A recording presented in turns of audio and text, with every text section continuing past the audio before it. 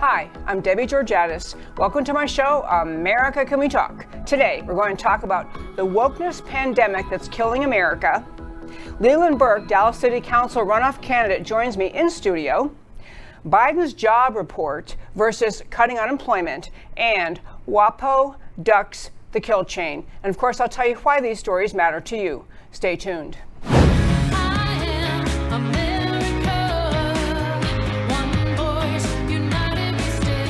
Debbie Georgatos, host of America Can We Talk, is an author, attorney, and political analyst whose mission is to inspire the American political conversation about preserving liberty in the best country on earth.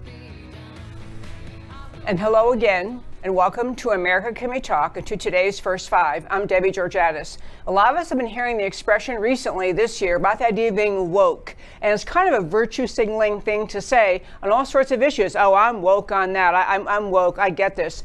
I actually began hearing a few years ago with the basic concept being that you're signaling, I see something that's been going on for a long time, and I'm finally seeing the truth, and now I'm among the woke.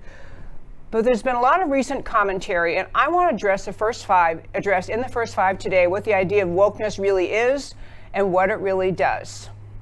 Wokeness is a left-wing agenda mission.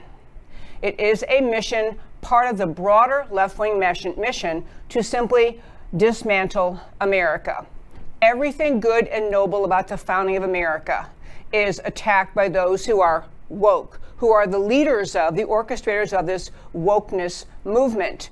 And so you have the woke on the left stirring up left-wing thinkers in this country, not just to reject kind of traditional Americanism, but really reject one of the most fundamental hallmarks of Western civilization, which is the concept of First Amendment rights and what that should lead to in a free society, free country, which is the robust debate of ideas. See, wokeness is not just antithetical to everything about America, everything about the structuring of America, the concept of rights, the freedom of religion, the whole host of fundamental ideas about America. Wokeness is not just antithetical to all of them. It is also, beyond those mission kind of statements, is also a tactical warfare concept. Wokeness inspires leftists to not simply accept a new set of ideas and believe in, oh, well, now I understand this, I'm woke, I believe in this. It is to treat people who do not agree with the left-wing view on anything, not simply as someone they might label as wrong, incorrect, off base, but someone who deserves to be eviscerated, destroyed. Cancel culture is almost too polite a word for it. Cancel culture is this idea when someone speaks up on some idea and the left doesn't like what's being said. And so instead of just saying, we disagree with Joe Blow for having said this, we think this is true, it is a destroy this person, try to get them fired from their job, smear campaign them around the country in every media outlet possible to destroy them. The concept of wokeness is taking this cancel culture idea broader and wider than you can even imagine. And the problem among many with the wokeness concept is it is not just exacerbating, which may be very legitimate differences on political opinions on issues of all kinds. It's not simply making the division worse. It is telling one half of America that you're entitled to hate people who won't agree with you. You're supposed to hate them and to try to destroy them and to mock and ridicule and refuse to speak to them. I get emails from listeners all over this country. I've been doing this show since 2014. When Donald Trump came along, and then when he was elected, the end of 2016, he began serving, I would get emails from listeners saying things like, I really like Donald Trump, and so I decided to support him. But then my adult daughter and her husband told us they'd never speak to us again. And literally people writing things like, and they moved across the country to California, and I've never seen them again. And they've had 3 children. I've never seen my grandchildren. This wokeness thing is designed intentionally to inspire hatred for anyone who will not agree with you. And again, as I said at the beginning of this first 5, it is a mission. It is not happenstance. It is not just coincidental that the rise of the left, the Marxist elements have taken over the Democrat Party.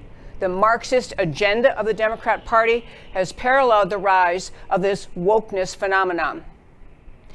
People are being driven by the left to hate America, hate the foundational ideas of America, hate the concepts laid out in the Bill of Rights, and they're being taught not only should they reject all of those fundamental basic American ideas, but you're supposed to hate everybody else who dares to even slightly disagree.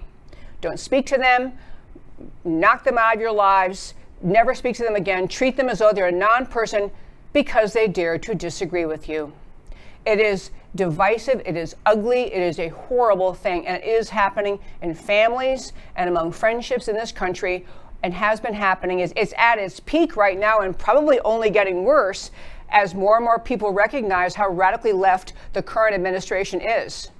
As more Americans wake up and say, wait a minute, we didn't vote for this. Who voted for this? No one voted for what the left-wing agenda is doing in Washington. No one voted for this. You have more people getting concerned, more expressions of concern about the election of 2020, and more of the, putting fuel on the fire of the woke left, trying to inspire people to say, don't talk about it, don't discuss the news, don't discuss the facts, don't dive in, don't understand, just take your marching orders from us. Anyone disagrees with us is to be completely vilified and silenced and ignored and shunned and ridiculed. People, America doesn't deserve this. America is a country rooted and grounded on the beautiful concepts laid out in the Bill of Rights, including freedom of speech, and the concept, which used to be the hallmark of Western civilization, the robust debate of ideas. We don't have debate of ideas on any topic anymore. We have angry leftist, wokeness, hate, and people on the right trying to say, wait a minute, what happened to America? What happened to the idea of freedom of speech? What happened to the idea of freedom of assembly? Which I'll wrap up the first five by making a point about a topic I'll come back to, I don't know, sometime this week, I'm not sure what day. But in California, there was a rally. Devin Nunes, who's one of the heroes of the Republican Congress, Devin Nunes held a Freedom Fest. That's what he called it, a Freedom Fest. And it happens, he is from an area in Central California where my husband grew up. And so actually we got to meet Devin Nunes a couple times and told him, we know right where you're from. My husband's from this small town there too. But he held a Freedom Fest and he had a lot of conservative thinkers come and talk to the group there. And one of the points that many of them were trying to make is this basic concept that in America, you're allowed to have actual disagreement, robust debate of ideas, but that we are reaching a point where you can't have them anymore. You can't even talk about how you see a different issue, whether it's immigration, building a border wall, whether or not we should be part of the Iranian deal or not, whether or not we should raise taxes. Every issue is tortured by the left into an issue that's either you're with the woke left or else shut up. And these people at this fabulous Freedom Fest, the Devin Nunes thing, were saying, we have to, as Americans, recognize this wokeness thing. They were talking about wokeness. I am. But the wokeness thing that is driving the left's political agitation, political conversation, political messaging, is all about shutting down any debate. And these folks who were at Devin Nunes Freedom Fest, who spoke up, including Victor Davis Hanson was there, just brilliant, brilliant thinker, are talking about the idea we're losing our country. We don't have a country if it gets destroyed by the Marxist agenda, destroyed by socialism, or if our whole concept of freedom of speech is destroyed by the left, who's saying you aren't allowed to talk about anything unless we say you can. And that, my very fine friends, is today's First Five. As I mentioned at the start of the show, we have a guest joining us in studio, which I always love, Leland Burk. He is running for Dallas City Council. And if you listen to my show all the time, pretty much we're on national news and national issues. But as I mentioned recently, we had elections in Dallas, here in my hometown, Dallas, which were on May 1st. And they were basically, they're Saturday elections, and they were local elections, all kinds of school board, city council, local elections. But these big national issues were right in the middle of all of those elections. We've been talking to different people who won and who are in runoffs about really the national issues we're concerned about in America being front and center right here in Texas and in other local races around the country. So Leland Burk is running for city council. He's in a runoff. So we're down to one other person in the race. And I want to have him come and talk about, we here in Dallas, okay, if you're listening from around the country, because I know a lot of our listeners are all over the country, people think, oh, Texas is so red, rock solid red, so conservative. We have law and order. We don't have, you know what? Texas is in the middle of the changing American political conversation too. We have a lot of issues facing us in Texas, including budget, of course, including dealing with an extreme rise in crime in Dallas and the arguments of defunding the police. And those are the kinds of issues I want to talk today with Leland Burk. So, hello, Mr. Burk. Hello, Debbie. Thank you for having me. It's great to be here. I am glad you're here, and I'm just going to jump right in. So Sure. First of all, I will tell you, first of all, I know you're a successful businessman, which I think sets you apart from the rest of the council. But before I get to that, Sure. Why would someone who's actually been really successful in business and able to provide a life for yourself, being successful in business, why would you run for city council, honestly? Well, Debbie, that's a great question, and it's been asked quite a bit during this campaign. Sure. And I'll tell you, my family and a few of my close friends have asked me if I need to see a psychiatrist. Why would anybody do this? But I have to tell you, I had some great mentors in my own family growing up, folks who were always involved in significant ways giving back to the community. And the minute they had the resources and the time to do that, they were very active. And so I would have to say that it is running in my bloodstream. It's in my DNA, and I have wanted to serve for a long, long time. My very first job when I was in college was in Washington. I went to work for Senator John Tower. And Texas guy. Yes, and Senator Tower was the first Republican elected in Texas since Reconstruction. Yep. Ronald Reagan was president when I was there. I was an intern to Senator Tower, and I actually got a check every couple of weeks from the United States Treasury. So that was very exciting, for a That's quite a memory. 19-year-old. Wow. Yeah, so it was electrifying for me to be in Washington, and I knew that I would do this one day, and so here I am, in a runoff. In a runoff, you are. Yes. Well, I'll tell you, as a Dallas resident, I know there are plenty of issues that appeal to other people. My main thing I'm concerned about is in Texas, and I mentioned to our listeners because I think, as I said earlier, I think a lot of people figure Texas is so rock solid, law and order, they wouldn't have this defund the police issue, but we have the defund the police issue right here in Texas. Can you explain what the city council did about that? I sure can. So we have a 14-1 system. We have 14 single-member districts and the mayor. And back last summer, an initiative began at the Dallas City Council, led by a few of the council members, to quote, defund the police. And what they did was, we had about $24 million scheduled for police overtime. And there was an effort to bring that down to $7 million. I'm sorry, 24 to 7. 24 to $7 Okay. million to fund police overtime, which was a big mistake. We were in a political environment at that time with quite a bit of the national news that I'm sure you've talked about on this show often. That was a political response to what was happening nationally, and unfortunately, they did lower it to $7 million. That was a political stunt that resulted in making Dallas less safe, because we are now 6 months into the current fiscal year, and we are already $1 million deficit on our police overtime funding. So we've gone through the $7 million, and we now have to dip into our emergency funds to continue to pay our officers for their overtime. And it made absolutely no sense. And everyone in District 13 knows that I will not support a budget that attempts to defund our police. We need to fund up our police. We have the highest murder rate of any major city in the state of Texas. Dallas does. Dallas, Texas. Oh my gosh. And so this is a huge problem. We also have a growing population. We have 2,000 people a day moving into Dallas. Wait, So 2,000 a day? 2,000 a day Dallas? moving to Dallas. We have a lot of great things happening here, but we've got to get our crime rate under control. And as I travel the district and knock on doors every single day, the number one issue is public safety. So it is unconscionable that we would be defunding our police while at the same time our population is growing. And I hope you haven't had to call 911, but if you do in Dallas right now, you're likely to be put on hold. And so for the higher priority calls, our response times have been increasing which is not good, especially if you're in serious trouble. So public safety is the number one issue, no question about it. Oh, for sure it is. And I will tell you, I don't know what, I can't pinpoint the time, but as you recall, not very many years ago, there was a police officer who was speaking out saying, we don't have enough police officers as it is. So he was actually agitating publicly to urge people to have a city council add more police officers. And it's like 3 or 4 years ago, you're saying correct. There aren't enough people to serve. There aren't enough officers. And then, as you're saying, the lag time of call versus police arrive. And it's one thing if you're just reporting someone broke your windshield, which is bad, but someone's in my house or That's he's right. trying to get in my house, and you can't, and here in Texas, we cannot get sufficient funding for police.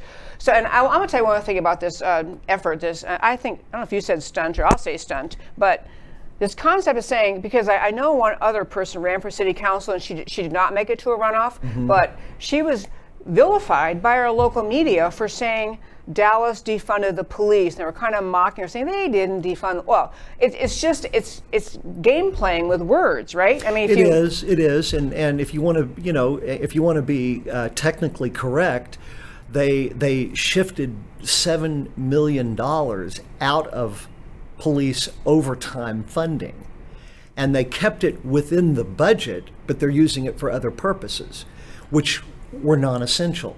So the term defunding, you could argue it two ways, but they did defund police overtime, and really, to your point, we have had in the past, we had Chief David Kunkel. Yeah. And we had Chief Brown after him. Yep. These two came in when our crime rate was at a high point like it is today. But they had 3,600 officers. We're below 3,000 officers now. Wow, that is a huge. We need 900 more officers right now. And when they had that kind of police manpower, they were able to bring the crime rate down by double digits. They actually had established or reestablished great relations between the police and minority communities in Dallas, and we had great morale within the department. So we've got a lot of work to do in the Dallas Police. We have a new chief. He's doing great. He's focused on hotspots, which represent really 5% of the geographic area of the city, spread out, but it's 5% that represents where the majority of the crimes are committed. So we're targeting those hotspots, and there's really good signs that it's beginning to work. So, but we can't do it if we can't retain our officers. So we've got to rebuild our force so that we have enough manpower for crime prevention, and that's what it's all about. It is, as you say, it's about the number one issue. Number one issue. Just you can't function as a city, and actually as a city resident and taxpayer, it's the number one thing I want out of the city. I want them to fund the police so we have civil society. That's Absolutely, and think about this. 8 years ago, we had a $2 billion budget. Today, we have almost a $4 billion budget in the city of Dallas. I don't feel twice as safe. Our budget is twice as big. We're not twice as safe. We're less safe. So this is about priorities, and that's what I'll be laser focused on when I'm on the Dallas City Council. I asked you at the beginning, or I referred in the beginning, and then want to let you talk about it a little bit, but Sure. Among the things city council people have to do is balance budgets. And obviously, just like you learn as a homeowner, if you're going to spend more in one area, you're going to have to take away somewhere else. But to be a business owner, you have to make those decisions over the years, depending on the situation at the time, whatever the product or service is you're making.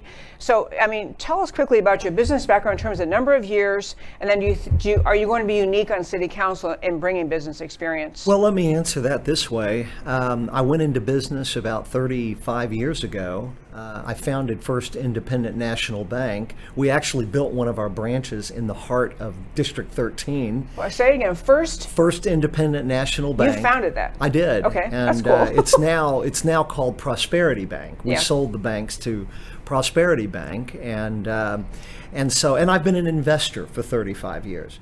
But one of the things when you sit on the credit committee of a national bank, you learn good deals from bad deals. And so I will be, in fact, when elected, I will be the only candidate or the only member of council that brings a finance and business background of that significance to the city council.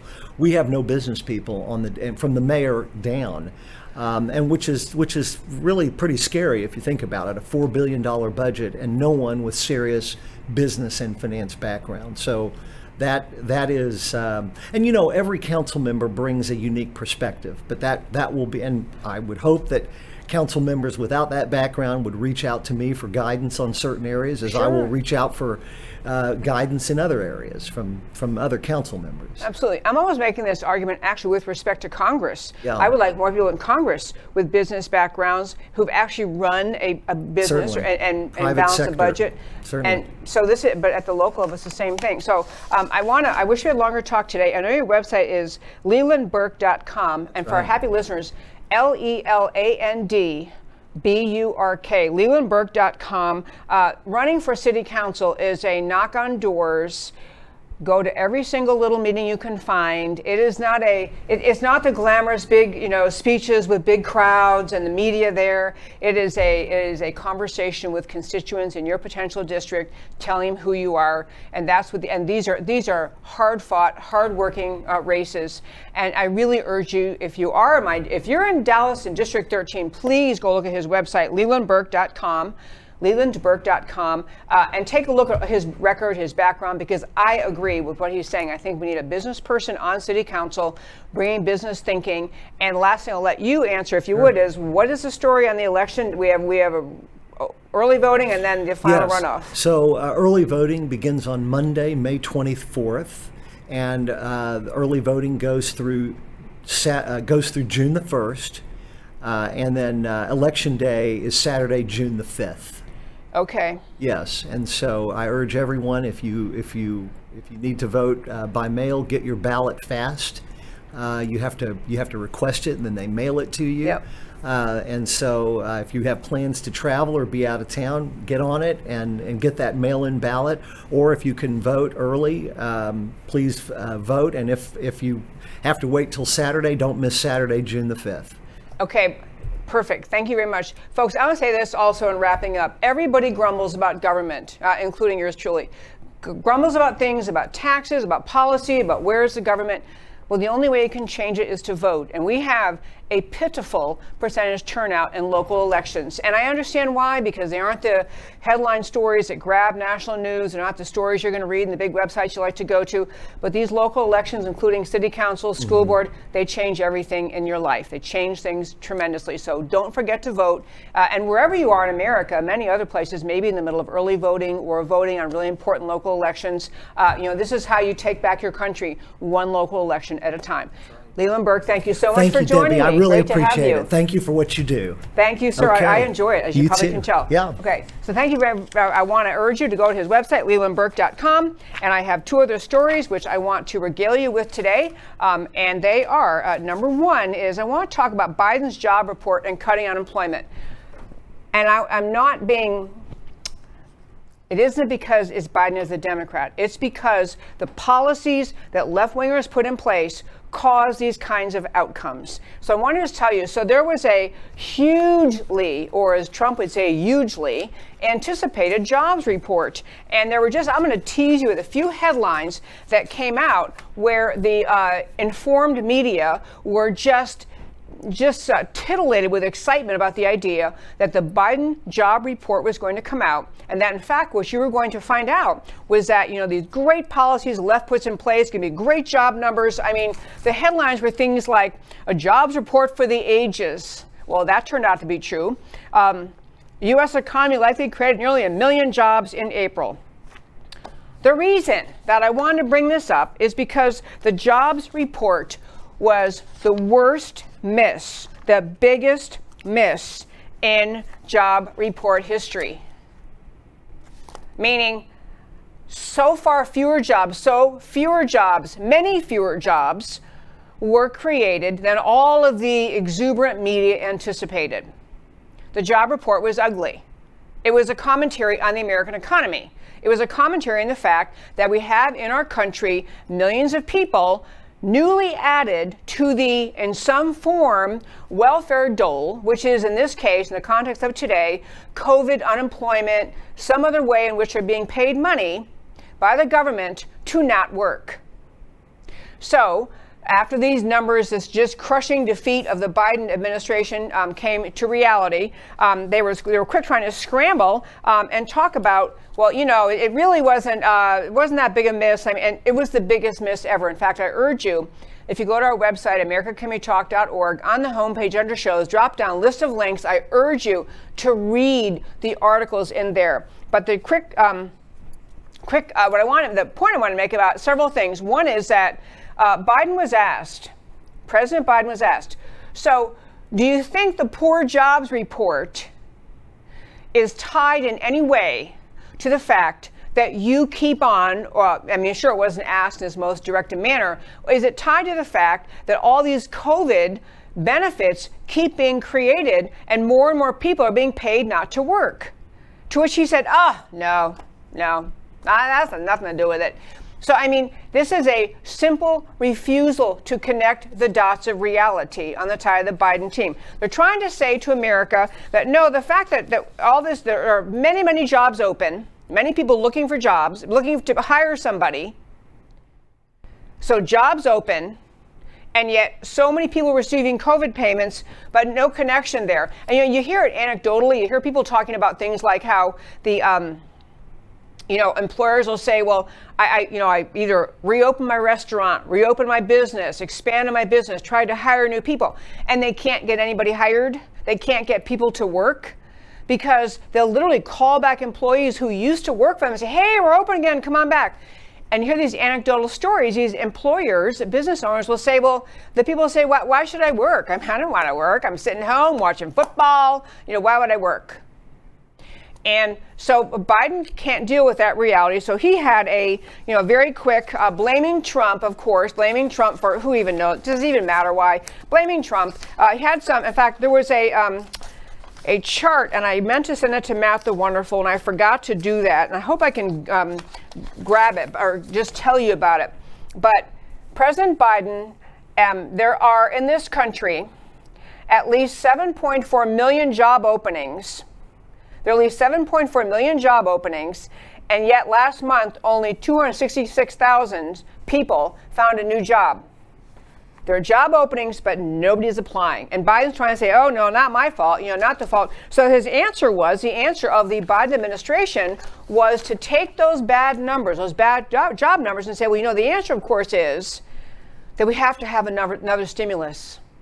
Are using it to justify these massive spending bills he is proposing and trying to push through Congress. His answer, which is the socialist answer to unemployment, is not to say, well, you know what, we've got to try to inspire these people in some way to go back to work, to take some of these jobs that are open. No. When you're a leftist, when you're a socialist, you don't encourage people to find jobs. You encourage them to become more dependent on government. You incentivize them by saying, don't worry, stay seated, stay in your house, watch football, don't worry. We're doing another incentive program, or we're going to create a program and create government jobs. And this was what the Biden team's answer was. We're going to create more government jobs. This is the answer to a bad jobs report. And he actually, I wish I grabbed the clip. I might try to get it for tomorrow. Biden actually could not bring himself to acknowledge that maybe one reason there's such a bad jobs report was because everyone has figured out you don't have to work because the government will just pay you anyway. But other people in this country who have their head on straight, including, for example, the wonderful governor of Florida, Governor DeSantis, announced that his state, the GOP governors, including him, including DeSantis, announced they're slashing, cutting, reducing unemployment benefits. And they're doing it in part because business owners are going to the government, going to the governor saying, could you please slash unemployment so I can get someone to come and work? I mean, I say these things, I know I sound exasperated, but this is like kindergarten economics. This is kindergarten level thinking that somehow the Biden team either can't or won't do. The concept that some people, some portion of people will not work if the government makes it easy to not work. And they don't want to admit that because it is actually one of the main ploys of the Democrat Party, which they've used over decades to grow the dependency class in America, to grow the class of people who don't believe in themselves, don't believe in the concept of self-reliance. They don't believe in themselves. So they wait for the government, next program to come along, next promise, next handout. And so the Biden administration, in a country where there are millions of jobs open, employers looking to hire people, and again, I'm going to get this information was from, I think that guy, really cool guy at Fox, Charles Payne, 7.4 million job openings, but by currently, private sector, people who want to hire someone. But the Biden team answers, no, I'm sure that our handouts for free have not in any way contributed to the fact that all these jobs aren't being filled. The answer of the Biden team, which is the socialist answer, is create more jobs via the government.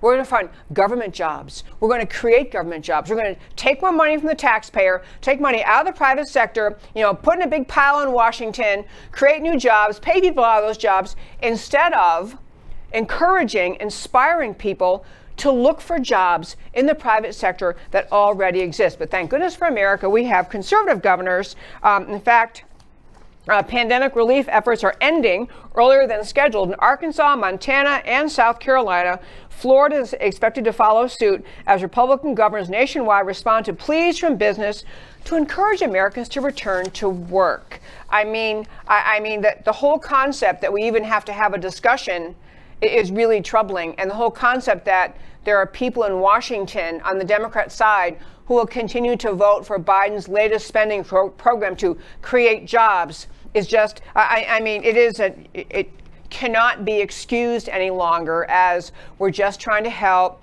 COVID was really bad. We have to help people. We just believe in helping people. You are aiding and abetting the socialist agenda to create a more dependent society in America.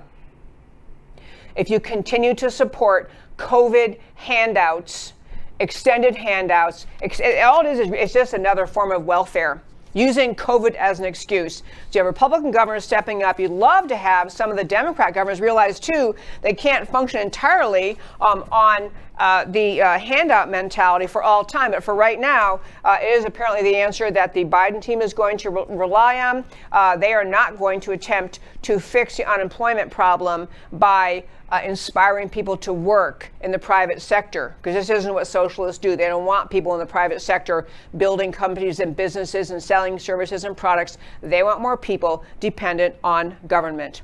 Okay, one last story for today, and I'll tell you, folks, I love doing this show. When I get around to Monday, it's a killer to decide which things to talk about, because there were so many stories, so many important stories over the weekend. I'll get to them during the week. One thing before I do get to this story, the Washington Post Ducks kill chain, I want to tell you about Thursday's show. This week, this show, America Can We Talk, we have Monday, Tuesday, Wednesday. Everyone can watch. It's available everywhere. It's at 3 p.m. Central Time. The Thursday show is a members-only show. And on that Thursday show, we have a beautiful studio here, the same studio I'm at, but a different studio here. And we have an audience, an in-place audience, in-studio audience. We have a live interview. I mean, sometimes it's just me, but sometimes it's with an interview. And the whole point of this is the Thursday shows for members only accessible on our website, americacanwetalk.org. You can join America Can We Talk. And this Thursday, our guest is going to be the chairwoman of the Arizona Republican Party, Dr. Kelly Ward.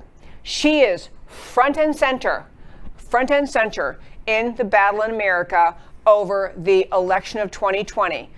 In Maricopa County, the largest county in terms of population in Arizona, and the county where Phoenix is located, and the county where there's just been ongoing disputes in Arizona about whether or not the Board of Supervisors in Maricopa County had to permit a review of the voting machines and the ballots and the router, all of the things attached to the elections of 2020. Even after court orders, even after the legislature ordered, the Maricopa County audit is slowly proceeding.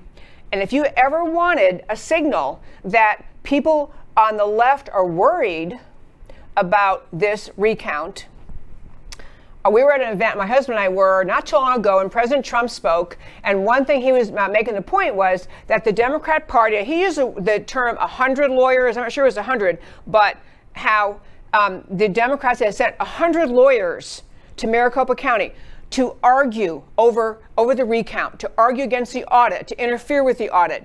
There have been step after step after step, ongoing to this very moment, efforts by the American left to interfere with and block and stop the recount of votes in Maricopa County. As I've said before, why would you want to block a recount if you believe the results were honest? There is no other answer. The only answer is they're worried what the outcome of this audit will be. They're worried about fraud being exposed. But this Thursday on my members only show, Dr. Kelly Ward in studio with us, a Q&A, and by the way, the Q&A involves not just the people in the audience, but people who are members of America Can We Talk. You can email in questions ahead of time for our guest, and if you are part of our texting program, you can text in a question. You can watch the show live on our website, americacanwetalk.org. When you're a member, you can watch the show live and you can comment right during the live show. Matt, the wonderful, sitting there, he's got the website up, he's got the texting site up, and people text in questions. People, this is going to be very exciting. So if you haven't joined America Can We Talk yet, please do. It's very simple. You go to americacanwetalk.org. On the home page, there is across the top, the tabs across the top, members. Hit members, and up it comes, join now. It is $5 a month or $50 a year. As I've had many people say to me, you could have charged 3 times this, I would have paid. It's not expensive. It is a great way to stay in more involved, intimate political conversation about saving America. So this Thursday, Kelly Ward, I hope many of you join this week. Again, go to americacanwetalk.org. Under the members, just hit members. Up comes the choice to join now. You join, you sign up with either $5 a month or $50 a year, and you can watch every single Thursday show for a year. And you watch them online, you can participate in the conversation, you can send in questions. If you want to email in a question ahead of time, you can email me at americacanwetalk@gmail.com, and in the subject line, put question for Thursday guest, so I know what it is, because believe me, I get way too many emails. But if you put in the subject line, question for Thursday guest, then say, in the body, hey, would you please ask Kelly Ward, blah, blah, blah. I will try. I usually get to those in these member shows. But this is a very exciting member show on Thursday. I would love to have you join America Can We Talk. We have several other extremely exciting guests coming up. And I love the idea of creating an American political conversation among patriots on my Thursday shows. Please join. I'd love to have you. You'll have a great time. You'll enjoy being part of it. Now, on the final topic for today, WaPo is Washington Post, in case you didn't know, WaPo ducks kill chain. So I told you last week that I was contacted by a Washington Post reporter named John Swain, and he basically sent a bunch of questions to me because on this show, I had previously hosted, had as a guest on the show, a gentleman named Russ Ramsland, and he was the founder and the head of an organization called ASOG, A-S-O-G, Allied Securities Operations Group. So ASOG was the one back in 2018, so long before the 2020 presidential elections, in 2018, ASOG was asked by, I'm not sure who, but somebody in Dallas had asked them to look into the results of the midterm elections in 2018. The gist of the concern was that the numbers just looked off. I'm not a super numbers person, but I know that the contact was made to ASOG. And to be clear, Russ Ramsland is not a cybersecurity guru, but he is the head of an organization that hires people who have military training. They're former NSA and super high-level cybersecurity experts who have been worked in the field, who are educated in the field, and who can look and dive deeply into cybersecurity and look into things online that I would, and you and I probably have no idea how to look up. So That team in 2018 concluded that there had been electronic interference in the election voting machines. A short-term way of saying it is vote hacking. People hacking in to the voting machines and changing votes. And so he tried to bring this report and this study, and he had different people involved in explaining how it was done. And he tried to bring it to numerous officials at various levels, and all of them, he could not get traction, couldn't get someone with the authority and the commitment to dive in and really and get what only the government can do. Only the government could, launch an investigation, issue subpoenas. Do the kind of official, formal investigation. Couldn't get that done. That happened in 2018, and then in 2020, again, his organization came up with information, reaching a conclusion that there had been electronic interference with voting machines, vote hacking in the 2020 elections, and that some voting machines' data had been hacked into and votes were changed. That was his allegation, ASOG's allegation. I've had him on this show, Russ Ramsland, I think 3 times total, but the most recent time was after the November election, and he sat right in the studio with me and ran through what he understood the data to be. So that's why I got contacted by Washington Post. They basically said, that they concluded, the Washington Post had concluded that there was no election fraud in 2020, that there was certainly no reason to believe anything about what the Ramsland team was saying about electronic election fraud, and basically had one of those kind of, do you still beat your wife kind of questions of, essentially, do you think that you participated in helping spread false information about the election? So I answer them, and if you go to our website, americacanwetalk.org, in the blog portion, you can read, I put out there before the article was even going to come out, I put out there the questions they sent me and the answers I gave, because I don't have anything to hide. I am not an election expert. I never claimed I was. I am not an expert on the use of people who have that kind of hacking expertise. I just know, I happen to know Russ Ramsland. I've known him for years because I live here in Dallas. He's politically active, and so am I. I didn't claim to be an expert, but I answered the questions forthrightly. So the Washington Post article came out today. And I will tell you that because of having been involved a little bit politically, I knew other people involved who had been questioned by the Washington Post. And so I talked to them a little bit, but didn't know it was coming out today. The article is linked on our website at americacanwetalk.org on the home page, under shows, drop down list of links. The article is called The Making of a Myth, and it's basically a 22-page, because I printed it out, 22-page, pretty much hit piece on Russ Ramsland and on ASOG, and trying to say essentially that he didn't know what he was talking about, or that his experts didn't know what they're talking about, or just is a total hit piece, which this is Washington Post, and that's what they did. But I wanted to talk about today several things that are not in the article. Everything they spoke about in this article was essentially what ASOG is, the steps Russ Ramsland had made to try to get other people in authority to look at it, the efforts he'd made to get some people who may have lost elections because of election fraud of this kind to maybe have them become involved and maybe be a plaintiff in litigation. It describes all these efforts, very much contrived, very much written in a way, a mocking ridicule, of Russ Ramsland as kind of a, I can't think of a good word, just kind of hapless or not very competent. And again, I'll tell you, he never claims in anything I've ever heard him say that he himself is a cybersecurity, super trained expert.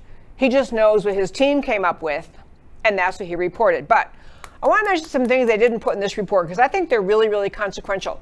One thing is there was a film called Kill Chain. A film called Kill Chain, which I mentioned to you in the past.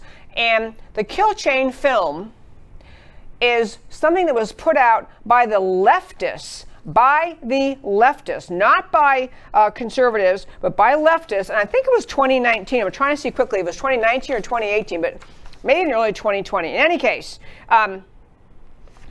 Kill Chain was a documentary put out by HBO in which they described how easy it is to hack into electronic voting machines.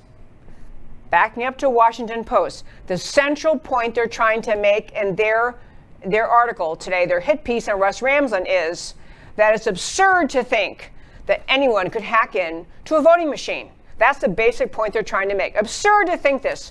Well, Kill Chain was an HBO documentary put out featuring Democrats who were worried and clear as day that electronic voting machines can be hacked. And they put it out before the 2020 elections because they were trying to say, hey, we really better watch out here because, Donald Trump might do something.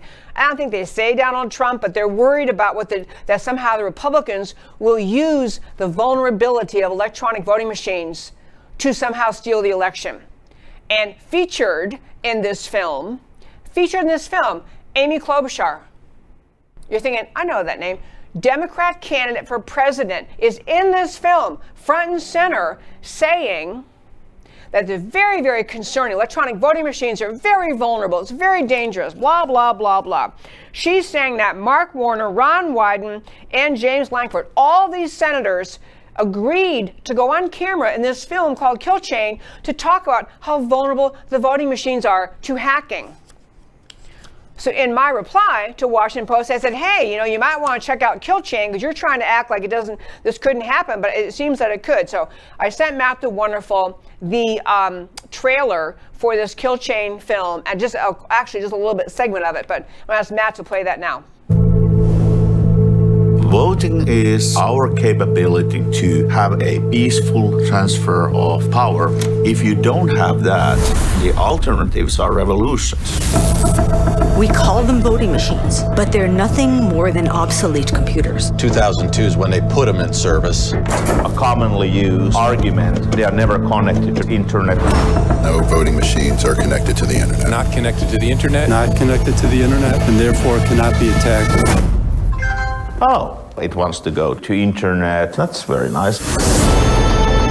In 2016, we know that Russian actors targeted state election systems. When people say no votes were changed, it misses the point. Imagine you go in and flip the digits of everybody's address. When you prevent people from casting a ballot, you've hacked an election. Hackers are a wonderful resource. Every voting machine in this room is in use in next election. We are here 3 days a year. The real adversaries, they run it 24/7 with massive funding. We may be buying the world's best 20th century military when the battlefront is election security. I had full access. I could have changed any vote. It's called a kill chain. Weaponization, paralyzation, when the governments cannot take action, that's when you finish the target.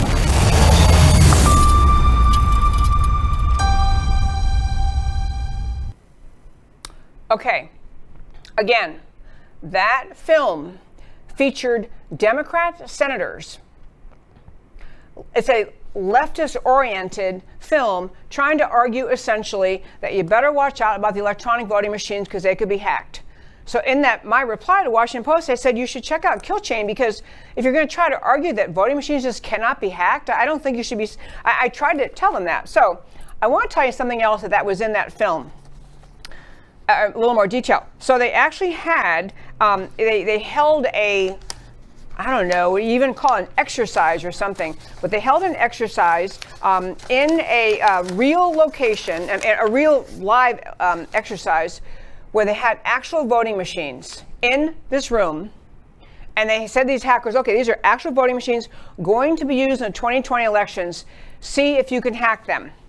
And the basic thing, first of all, I want to make clear that people who tried to claim that there was no possibility of electronic manipulation of voter tabulation software, people who said voting machines cannot be hacked, all said because they're not connected to the internet. You just heard all those people on the little film trailer say they're not connected to the internet, not connected to the internet, blah, blah. And then that little piece that said, well, look, lo and behold, here we are. Okay, so what they did, they had the films, the characters in this film had an interview with an anonymous hacker from India who said he hacked Alaska's vote counting computer systems on the day of the 26th election. So they had a room where they said, okay, try to hack in. I mean, and the hackers were almost instantaneous. Oh yeah, I could hack in. I could have changed votes. So the premise of the film was not, speculative. They're showing what they could do. They were reporting people who said, in 2016, one guy saying, I hacked into Alaska's vote counting computer. I had full access. I could have changed any vote. So back to Washington Post, they don't mention this film, nor do they in any way contemplate the idea that voting machines could have been hacked, but they weren't. They're just basically, it's as the left always does, it is a hit piece on a person. It is to loop back to the start of our show today, it is a cancel culture, destroy this person. It is we're woke, we understand the mission now, destroy this person, and that's what they're going to do. So I am not claiming everything Russ Ramsland ever said in every speech or any article. I know, and he would acknowledge at various points in the campaign he made mistakes in data or in filings. I'm not saying he's perfect, but I'm saying the point of this article in the Washington Post is to try to reassure America that there's no possible ability of anyone to electronically hack voting machines, and to say for sure, absolutely, it never happened. And anyone who says it happened is kind of a tinfoil hat person. And yet, this commentary, I mean, this documentary, Kill Chain exists. People have seen it in the millions. And you watch it and you realize, of course, these are accessible. The voting machines are accessible and they can be hacked. And the reason all this matters, I want to go, and I'll tell you, number one, I think a troubling aspect of this is that they're just trying to, they will not acknowledge the reality of what was presented in Kill Chain. And when their own side, Amy Klobuchar and others, were agreeing, of course, the voting machines are vulnerable. Number two, in this piece, I mean, it is just a hit piece on that by Russ Ramsland and on ASOG. It's just a hit piece on them. But it does not address, and what I recommended when I wrote back to the reporter who asked me, I said, even if you decide that there was no electronic election fraud in 2020, if you think there was none, there are many other anomalies that occurred in the elections. And I went through, I very, very evenly and presented with URL links, presented data, just data, saying there are a lot of reasons that well-informed, intelligent Americans are upset about the 2020 election results and are curious, do feel like they can't trust the results. And one of those significant reasons is because you never could get the Department of Justice and the FBI to dedicate the resources and the energy and the relentlessness in tracking down electronic election fraud in the same way they were willing to track down the non-existent Trump-Russia collusion. I mean, you had the DOJ, FBI, working night and day for 3.5 years, trying to prove something that wasn't true, spending hundreds of thousands, it was probably millions of hours and hundreds of thousands of interviews and depositions and deposition hours, all of that dedicated to a non-existent, conspiracy theory of Trump-Russia collusion. But when you had real concerns, and you had the Kill Chain movie help them, they could see that movie too, no one interested in trying to look into election fraud. And I'll go back and tell you what I care about so much about this election fraud stuff. I am not one who says, hey, yeah, we're probably going to overturn the election. Hey, man, that is not what I'm thinking. That's not what's going to happen. But if in 2020 the American people actually chose Trump over Biden, which I still believe they did, then the American people, the grassroots, the state legislatures, the governors, should all be motivated to fight against the Biden Marxist agenda in this country.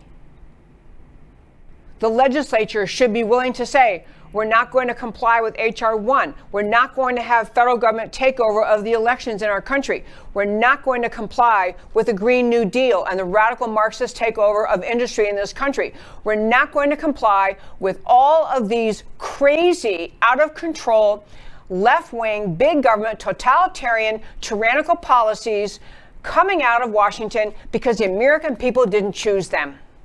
The American people rejected them. And because the American people rejected them, and we all know it, we're not complying. This is my reason for wanting to continue to insist that people who talk about election fraud should be forced to address the whole picture. Washington Post wants to do a smarmy hit piece on somebody. You know, that's what they do. Okay, that's what they do. But it is not the case that just because they can write a hit piece that's smarmy and cruel and just with blinders on, we're not going to talk about kill chain. We're not going to admit that, everyone claimed the voting machines were not accessible to the internet. Turns out they were. We're not going to talk about that. All we're going to talk about is how we can make someone look stupid. They have an agenda in doing that. They have an agenda in continuing to try to get the American people to go along with the leftist agenda spewing out of the Biden administration. My agenda is a pro-America, pro-freedom, pro-free elections, pro-honest elections, pro-free speech, pro-freedom of religion, pro-American agenda, including the agenda of an America that has free markets, lives in freedom, rejects socialism, has a secure border. That's my agenda.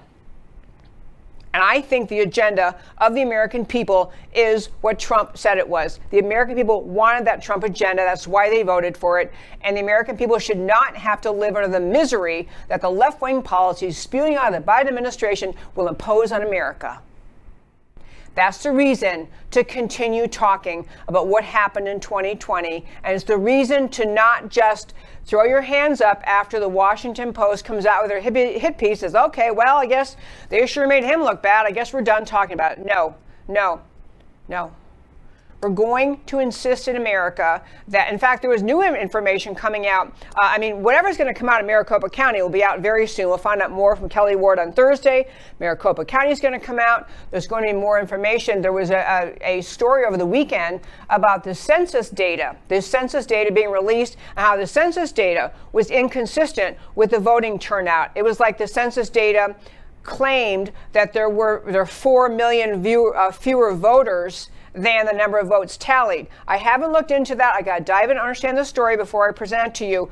But there are plenty of reasons to doubt the 2020 election results, the 2020 announced election results. And the main one is that I do not believe that the American people chose the radical left agenda that Biden is trying to inflict on this country. And many of the ways they're trying to inflict this left-wing, tyrannical, totalitarian leftist agenda are going to be in ways very, very, very hard for the American people to unwind.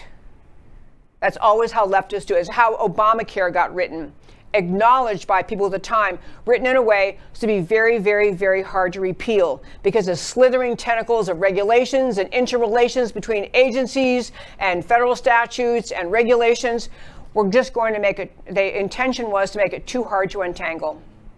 And much of what the left is doing now, the growing federal control over society, the economy that will come out in the Green New Deal legislation, all of that will be intended to further the left's agenda of a massive, all-powerful, tyrannical, totalitarian leftist government in Washington and the freedoms of the people tossed aside, and all of that passed and pushed under the guise of we're just trying to help. We're just trying to help the American people. We're just trying to make life better. Why don't you be with us and let us help make America better? The left sells their agenda by claiming they're trying to help. What they're trying to do is take control of America and end freedom and free markets, to crush free speech, to crush freedom of religion. It's the leftist agenda we're watching unfold in Washington, and patriots in this country who love this precious country need to be on guard and stand up and speak up for the goodness and greatness of this country. At the close of every show, I tell you why the stories we talked about today matter to you. So we started our show today with Wokeness Pandemic Killing America. And then I love, and I'm going to be talking more about wokeness, my friends, because I do think there's something, people who are woke are very proud of themselves. They think they're really way ahead of the curve. But anyway, wokeism is secular fundamentalist religion. Morality is out, LGBTQ, etc. is in. Critical race theory replaces Martin Luther King. Content of character, not color of skin, was Martin Luther King. Critical race theory is everything is about race. Everything is about race, and everything should be decided and reasoned based on race, and should be decided with the presumption that America is an inherently racist country. That's what critical race theory does. No tolerance for any differing views, expulsion and banishment for nonconformity, and you gotta worry, is violence next? And its proponents intend to replace Judaism, Christianity, etc., the Bible. Wokeism is angry, ugly, accusatory, and utterly without love. It will destroy the fabric of America if left unopposed. The Biden agenda reports, jobs report miss, is our next one. And before the actual jobs report for April, Axios, May of 21, a jobs report for the ages. Reuters, today before the report was released, U.S. economy likely created nearly 1 million jobs in April. CNBC, April jobs expected to top 1 million as consumers boost the economy. Market Watch, 1 million new jobs. That's how many Wall Street thinks the U.S. has created in April. Barron's, get ready for a blockbuster jobs report, 1 million or more. New York Times, jobs report is expected to show a big gain. Live updates following. New York Times columnist Paul Krugman. I was going to say something about him. I'm not going to do it. Okay. All indications are we're headed for the fastest year of growth since the Morning in America boom of 83, 84. What's not to like? The actual report of 266,000 jobs. And I'll tell you, folks, there's a little bit of distinction. I put here the biggest negative miss in the history of forecasting. And some people say it's only the biggest miss since 1998. Some say biggest ever, whichever. Huge miss. And to be clear, what they're saying is that all these smartest people in the room make predictions based on all sorts of data and numbers they collect. And so when they make estimates, they're not just pulled out of thin air. They're allegedly based on data, very, very knowledgeable people, blah, blah. And so this report, as you heard from the headlines above, going to have 1 million or more jobs, barely over 250,000. Actual report, 266,000 jobs, biggest negative miss in the history of forecasting. Jobs are available, but unfilled. DeSantis, not Biden, has the right policy, incentivize people to go to work, not stay at home for more COVID benefits. And WaPo ducks the kill chain. This hit piece on Russ Ramsden about election fraud claims was published today. Huge omission. Any reference to the 2019 documentary Kill Chain, the cyber war on America's elections. The documentary was a Democrat-dominated warning about election fraud in 2020 elections. It foreshadowed the actual 2020 election fraud that Russ Ramsden and ASOG uncovered. Put the lie to voting machines not connected to the internet. Kill Chain substantially bolsters the credibility of Russ Ramsden and ASOG. Also notable, high number of key named witnesses in the WaPo story. And this was something I didn't get to, but they mentioned a lot of people, well, so-and-so who wouldn't give their name or comment with anonymity. And I know they do that a lot of times to signal something that maybe these people have are guilt or something like that. So that's what I want to address here. Also notable, high number of key named witnesses in the WaPo story who would not respond to the WaPo request for comment.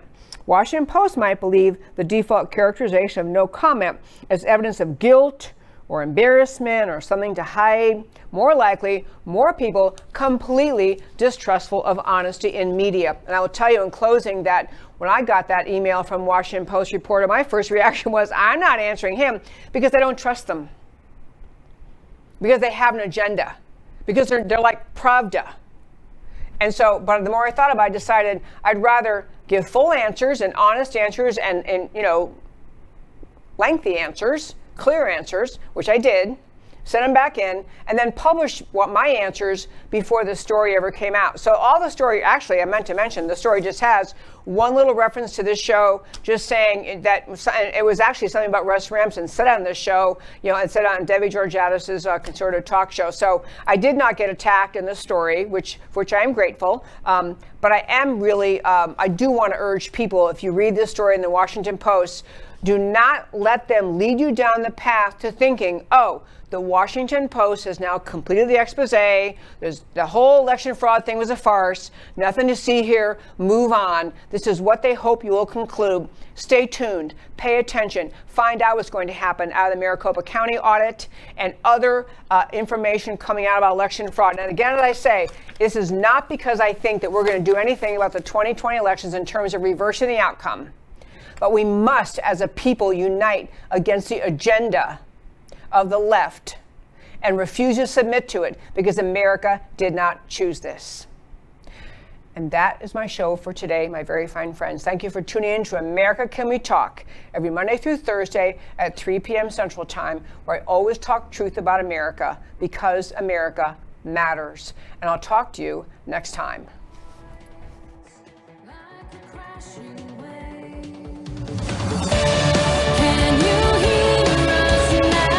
America, Can We Talk? Truth about America. Can you hear?